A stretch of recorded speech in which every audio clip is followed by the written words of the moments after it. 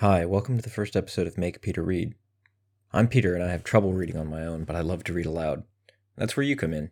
Send me your suggestions and I'll read them here. This week I'm reading A Princess of Mars by Edgar Rice Burroughs, originally published serially in 1912 and then collected into a book in 1917. A Princess of Mars is the first book of the Barsoom series, an enormously influential pulp fiction science fantasy series about John Carter, a Civil War veteran who is whisked away to Mars and whose adventures make him a legend among the Martians.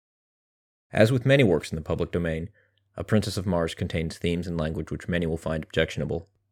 Our narrator, John Carter, is a former Confederate Army officer who on multiple occasions refers to Native Americans as savages, and race as it relates to the political landscape of the Martians remains a fixture of Mr. Burroughs' imagination throughout the work. I believe that literature furnishes us with invaluable opportunity to observe and experience the history of our culture. It provides us a window into the views and attitudes of people who lived over 100 years ago. It is my belief that we should view our history and culture as it was, for what it was, unedited and unboulderized. At the same time, I feel as if I have a responsibility, now in the present, to minimize harm to marginalized groups and to avoid perpetuating hurtful racial stereotypes. If I feel that the problems in a work are so severe that I cannot mitigate that potential for harm through context, as I have just attempted to do, I will decline to read that work. This podcast is an adult podcast. I will occasionally read from works which, although not morally offensive, may contain themes and ideas which will not be appropriate for young children. I encourage you to look up any work I read from the public domain and use your best judgment as to whether it is appropriate for your children. If, in my opinion, a work's content is primarily or unavoidably explicit, I will state so at the beginning of each episode. With all that out of the way, please settle in and enjoy A Princess of Mars.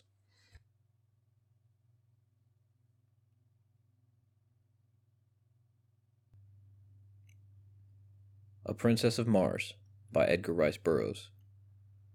To my son Jack. Forward.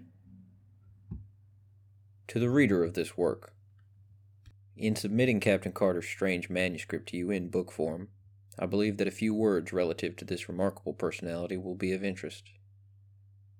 My first recollection of Captain Carter is of the few months he spent at my father's home in Virginia, just prior to the opening of the Civil War.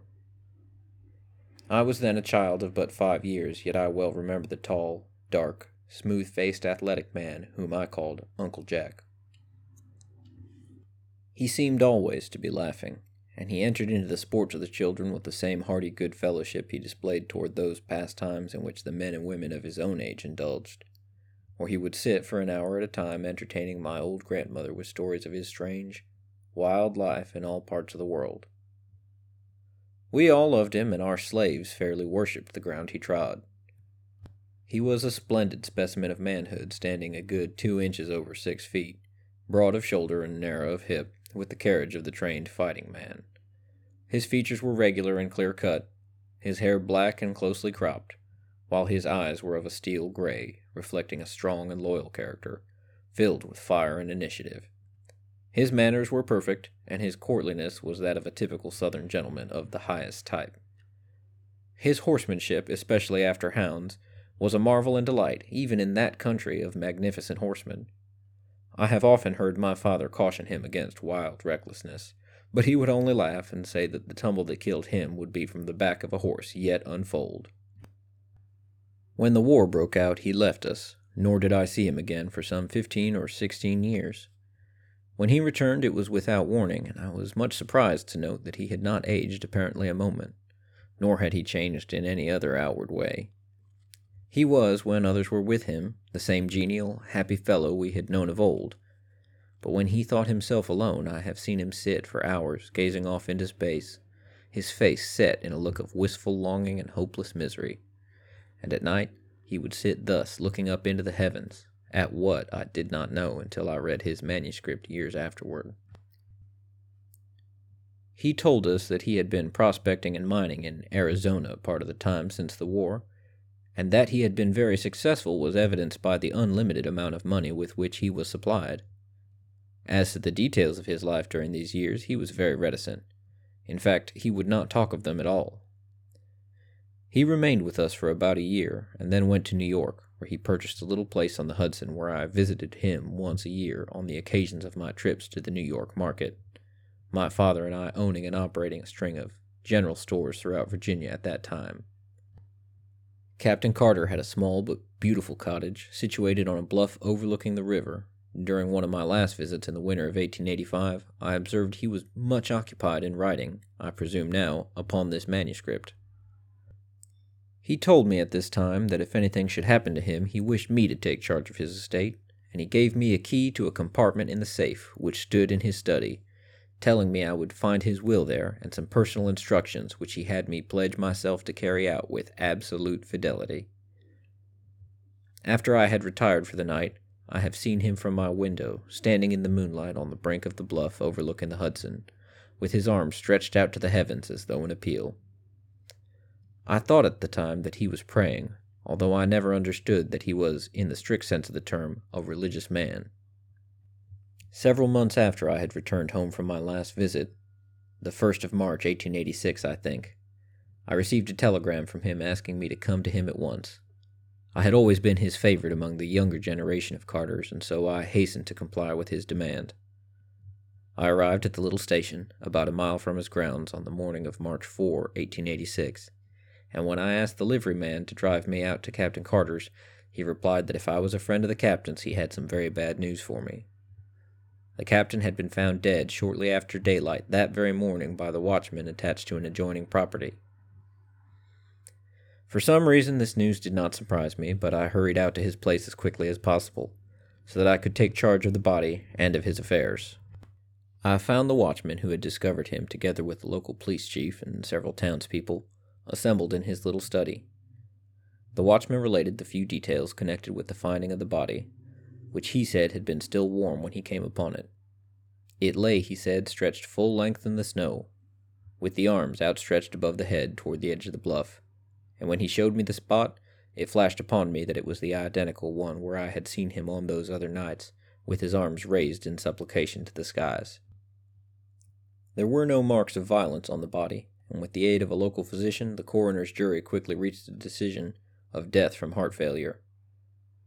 Left alone in the study, I opened the safe and withdrew the contents of the drawer in which he had told me I would find my instructions. They were in part peculiar indeed, but I have followed them to each last detail as faithfully as I was able. He directed that I remove his body to Virginia without embalming, and that he be laid in an open coffin within a tomb which he previously had had constructed and which, as I later learned, was well ventilated. The instructions impressed upon me that I must personally see that this was carried out just as he directed, even in secrecy if necessary. His property was left in such a way that I was to receive the entire income for 25 years, when the principal was to become mine. His further instructions related to this manuscript, which I was to retain, sealed and unread, just as I found it, for 11 years, nor was I to divulge its contents until 21 years after his death. A strange feature about the tomb, where his body still lies, is that the massive door is equipped with a single, huge, gold-plated spring lock, which can be opened only from the inside. Yours very sincerely, Edgar Rice Burroughs.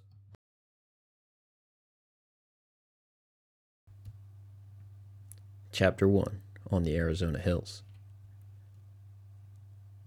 I am a very old man. How old I do not know. Possibly I am 100, possibly more, but I cannot tell because I have never aged as other men, nor do I remember any childhood. So far as I can recollect, I have always been a man of about 30.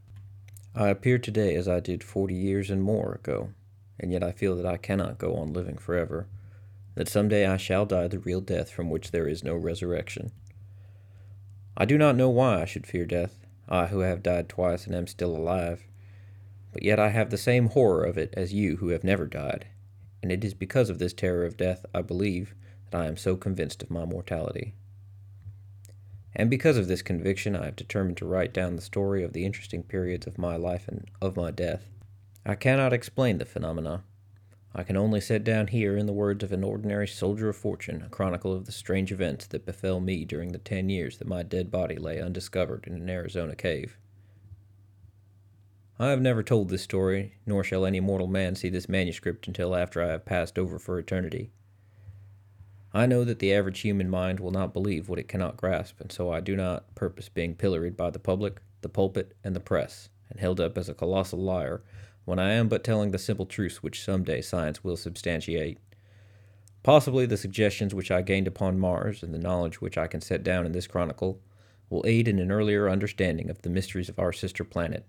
Mysteries to you, but no longer mysteries to me. My name is John Carter. I am better known as Captain Jack Carter of Virginia. At the close of the Civil War, I found myself possessed of several $100,000, Confederate, and a captain's commission in the cavalry arm of an army which no longer existed. The servant of a state which had vanished with the hopes of the South. Masterless, penniless, and with my only means of livelihood, fighting, gone, I determined to work my way to the southwest and attempt to retrieve my fallen fortunes in a search for gold. I spent nearly a year prospecting in company with another Confederate officer, Captain James K. Powell of Richmond.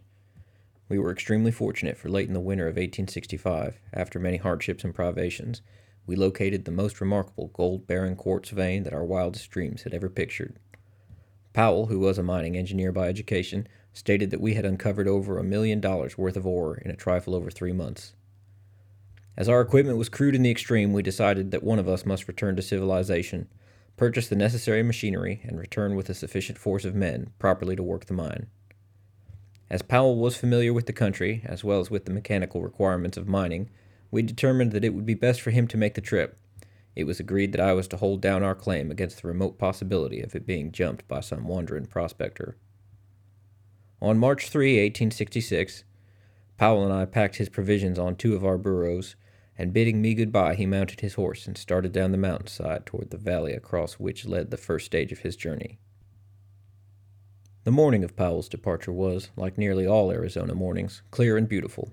I could see him and his little pack animals picking their way down the mountainside toward the valley, and all during the morning I would catch occasional glimpses of them as they topped a hog back or came out upon a level plateau. My last sight of Powell was about 3 in the afternoon as he entered the shadows of the range on the opposite side of the valley. Some half-hour later I happened to glance casually across the valley and was much surprised to note 3 little dots in about the same place I had last seen my friend and his 2 pack animals. I am not given to needless worrying, but the more I tried to convince myself that all was well with Powell, and that the dots I had seen on his trail were antelope or wild horses, the less I was able to assure myself. Since we had entered the territory, we had not seen a hostile Indian, and we had therefore become careless in the extreme, and were wont to ridicule the stories we had heard of the great numbers of these vicious marauders that were supposed to haunt the trails, taking their toll in lives and torture of every white party which fell into their merciless clutches. Powell, I knew, was well armed, and further an experienced Indian fighter, but I too had lived and fought for years among the Sioux in the north, and I knew that his chances were small against a party of cunning, trailing Apaches. Finally, I could endure the suspense no longer, and arming myself with my 2 Colt revolvers and a carbine, I strapped 2 belts of cartridges about me and, catching my saddle horse, started down the trail taken by Powell in the morning. As soon as I reached comparatively level ground, I urged my mount into a canter and continued this, where the going permitted, until close upon dusk I discovered the point where other tracks joined those of Powell. They were the tracks of unshod ponies, 3 of them, and the ponies had been galloping. I followed rapidly until, darkness shutting down, I was forced to await the rising of the moon and given an opportunity to speculate on the question of the wisdom of my chase. Possibly I had conjured up impossible dangers, like some nervous old housewife, and when I should catch up with Powell would get a good laugh for my pains. However, I am not prone to sensitiveness, and the following of a sense of duty wherever it may lead has always been kind of a fetish with me throughout my life, which may account for the honors bestowed upon me by 3 republics, and the decorations and friendship of an old and powerful emperor and several lesser kings in whose service my sword has been read many a time. About 9 o'clock the moon was sufficiently bright for me to proceed on my way, and I had no difficulty in following the trail at a fast walk, and in some places at a brisk trot, until, about midnight, I reached the water-hole where Powell had expected to camp. I came upon the spot unexpectedly, finding it entirely deserted, but with no signs of having been recently occupied as a camp. I was interested to note that the tracks of the pursuing horsemen, for such I was now convinced they must be, continued after Powell with only a brief stop at the hole for water, and always at the same rate of speed as his. I was positive now that the trailers were Apaches, and that they wished to capture Powell alive for the fiendish pleasure of the torture, so I urged my horse onward at a most dangerous pace, hoping against hope that I would catch up with the red rascals before they attacked him. Further speculation was suddenly cut short by the faint report of 2 shots far ahead of me. I knew that Powell would need me now if ever, and I instantly urged my horse to his topmost speed up the narrow and difficult mountain trail. I had forged ahead for perhaps a mile or more without hearing further sounds when the trail suddenly debouched into a small, open plateau near the summit of the pass. I had passed through a narrow, overhanging gorge just before entering suddenly upon this tableland, and the sight which met my eyes filled me with consternation and dismay. The little stretch of level land was white with Indian teepees, and there was probably 1,000 red warriors clustered around some object near the center of the camp. Their attention was so wholly riveted to this point of interest that they did not notice me, and I easily could have turned back into the dark recesses of the gorge and made my escape with perfect safety. The fact, however, that this thought did not occur to me until the following day removes any possible right to a claim to heroism to which the narration of this episode might possibly otherwise entitle me. I do not believe that I am made of the stuff which constitutes heroes, because, in all of the hundreds of instances that my voluntary acts have placed me face to face with death, I cannot recall a single one where any alternative step that I took occurred to me until many hours later. My mind is evidently so constituted that I am subconsciously forced into the path of duty without recourse to tiresome mental processes. However that may be, I have never regretted that cowardice is not optional with me. In this instance I was, of course, positive that Powell was the center of attention, but whether I thought or acted first I do not know. But within an instant from the moment the scene broke upon my view, I had whipped out my revolvers and was charging down the entire army of warriors, shooting rapidly and whooping at the top of my lungs. Single-handed, I could not have pursued better tactics, for the red men, convinced by sudden surprise that not less than a regiment of regulars was upon them, turned and fled in every direction for their bows, arrows, and rifles. The view which their hurried routing disclosed filled me with apprehension and with rage. Under the clear rays of the Arizona moon lay Powell, his body fairly bristling with the hostile arrows of the braves. That he was already dead I could not but be convinced, and yet I would have saved his body from mutilation at the hands of the Apaches as quickly as I would have saved the man himself from death.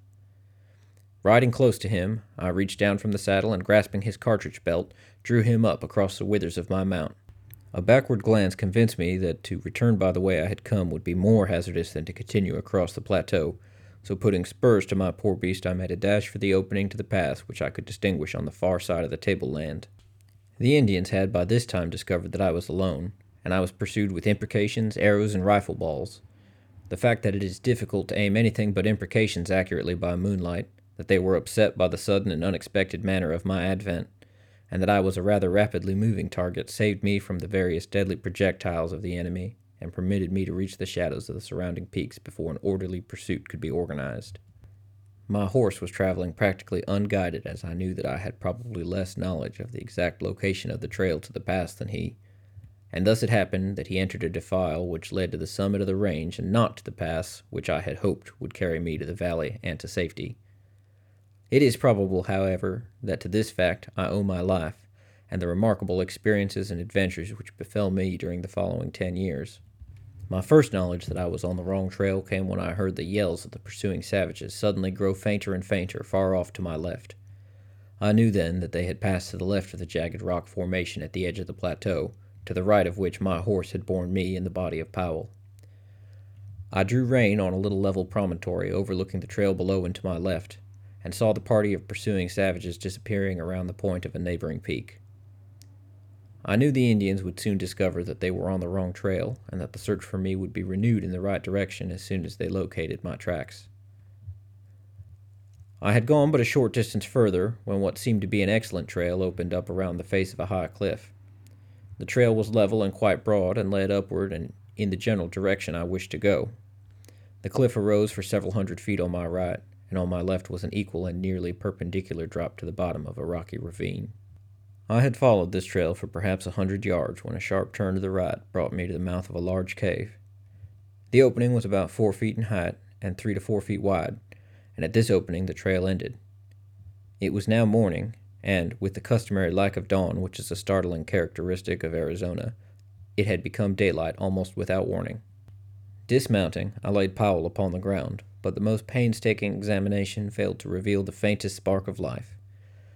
I forced water from my canteen between his dead lips, bathed his face and rubbed his hands, working over him continuously for the better part of an hour in the face of the fact that I knew him to be dead. I was very fond of Powell. He was thoroughly a man in every respect, a polished Southern gentleman, a staunch and true friend, and it was with a feeling of the deepest grief that I finally gave up my crude endeavors at resurrection. Leaving Powell's body where it lay on the ledge, I crept into the cave to reconnoiter. I found a large chamber, possibly 100 feet in diameter and 30 or 40 feet in height, a smooth and well-worn floor, and many other evidences that the cave had, at some remote period, been inhabited. The back of the cave was so lost in the dense shadow that I could not distinguish whether there were openings into the apartments or not. As I was continuing my examination, I commenced to feel a pleasant drowsiness creeping over me, which I attributed to the fatigue of my long and strenuous ride, and the reaction from the excitement of the fight and the pursuit. I felt comparatively safe in my present location, as I knew that one man could defend the trail to the cave against an army. I soon became so drowsy that I could scarcely resist a strong desire to throw myself on the floor of the cave for a few moments' rest, but I knew that this would never do, as it would mean certain death at the hands of my red friends, who might be upon me at any moment. With an effort, I started toward the opening of the cave, only to reel drunkenly against a side wall, and from there slip prone upon the floor. Chapter 2. The Escape of the Dead. A sense of delicious dreaminess overcame me. My muscles relaxed, and I was on the point of giving way to my desire to sleep when the sound of approaching horses reached my ears. I attempted to spring to my feet, but was horrified to discover that my muscles refused to respond to my will. I was now thoroughly awake, but as unable to move a muscle as though turned to stone. It was then, for the first time, that I noticed a slight vapor filling the cave. It was extremely tenuous and only noticeable against the opening which led to daylight. There also came to my nostrils a fairly pungent odor, and I could only assume that I had been overcome by some poisonous gas, but why I should retain my mental faculties and yet be unable to move I could not fathom. I lay facing the opening of the cave, and where I could see the short stretch of trail which lay between the cave and the turn of the cliff around which the trail led. The noise of the approaching horses had ceased, and I judged the Indians were creeping stealthily upon me along the little ledge which led to my living tomb. I remember that I hoped they would make short work of me, as I did not particularly relish the thought of the innumerable things they might do to me if the spirit prompted them. I had not long to wait before a stealthy sound apprised me of their nearness, and then a war-bonneted, paint-streaked face was thrust cautiously around the shoulder of the cliff, and savage eyes looked into mine. That he could see me in the dim light of the cave I was sure, for the early morning sun was falling full upon me through the opening. The fellow, instead of approaching, merely stood and stared, his eyes bulging and his jaw dropped. And then another savage face appeared, and a third and a fourth and fifth, craning their necks over the shoulders of their fellows, whom they could not pass upon the narrow ledge. Each face was the picture of awe and fear, but for what reason I did not know, nor did I learn until 10 years later. That there were still other braves behind those who regarded me was apparent from the fact that the leaders passed back whispered word to those behind them. Suddenly, a low but distinct moaning sound issued from the recesses of the cave behind me, and, as it reached the ears of the Indians, they turned and fled in terror, panic-stricken. So frantic were their efforts to escape from the unseen thing behind me that one of the braves was hurled headlong from the cliff to the rocks below. Their wild cries echoed into the canyon for a short time, and then all was still once more.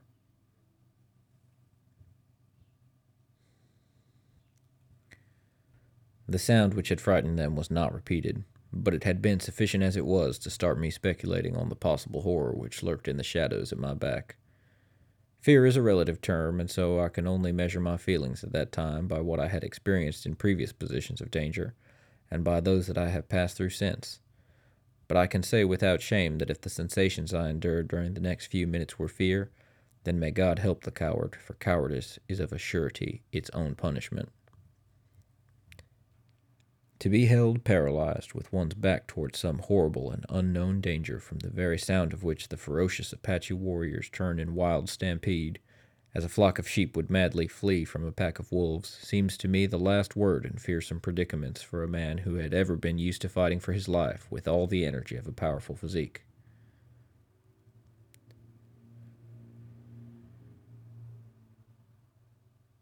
Several times I thought I heard faint sounds behind me, as of somebody moving cautiously, but eventually even these ceased, and I was left to the contemplation of my position without interruption.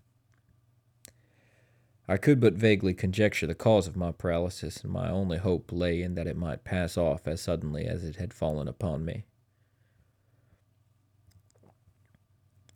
Late in the afternoon, my horse, which had been standing with dragging rein before the cave, started slowly down the trail, evidently in search of food and water, and I was left alone with my mysterious, unknown companion and the dead body of my friend, which lay just within my range of vision upon the ledge where I had placed it in the early morning. From then until possibly midnight, all was silence, the silence of the dead. Then, suddenly, the awful moan of the morning broke upon my startled ears, and there came again from the black shadows the sound of a moving thing, and a faint rustling as of dead leaves. The shock to my already overstrained nervous system was terrible in the extreme, and with a superhuman effort I strove to break my awful bonds. It was an effort of the mind, of the will, of the nerves. Not muscular, for I could not move even so much as my little finger, but none the less mighty for all that. And then something gave.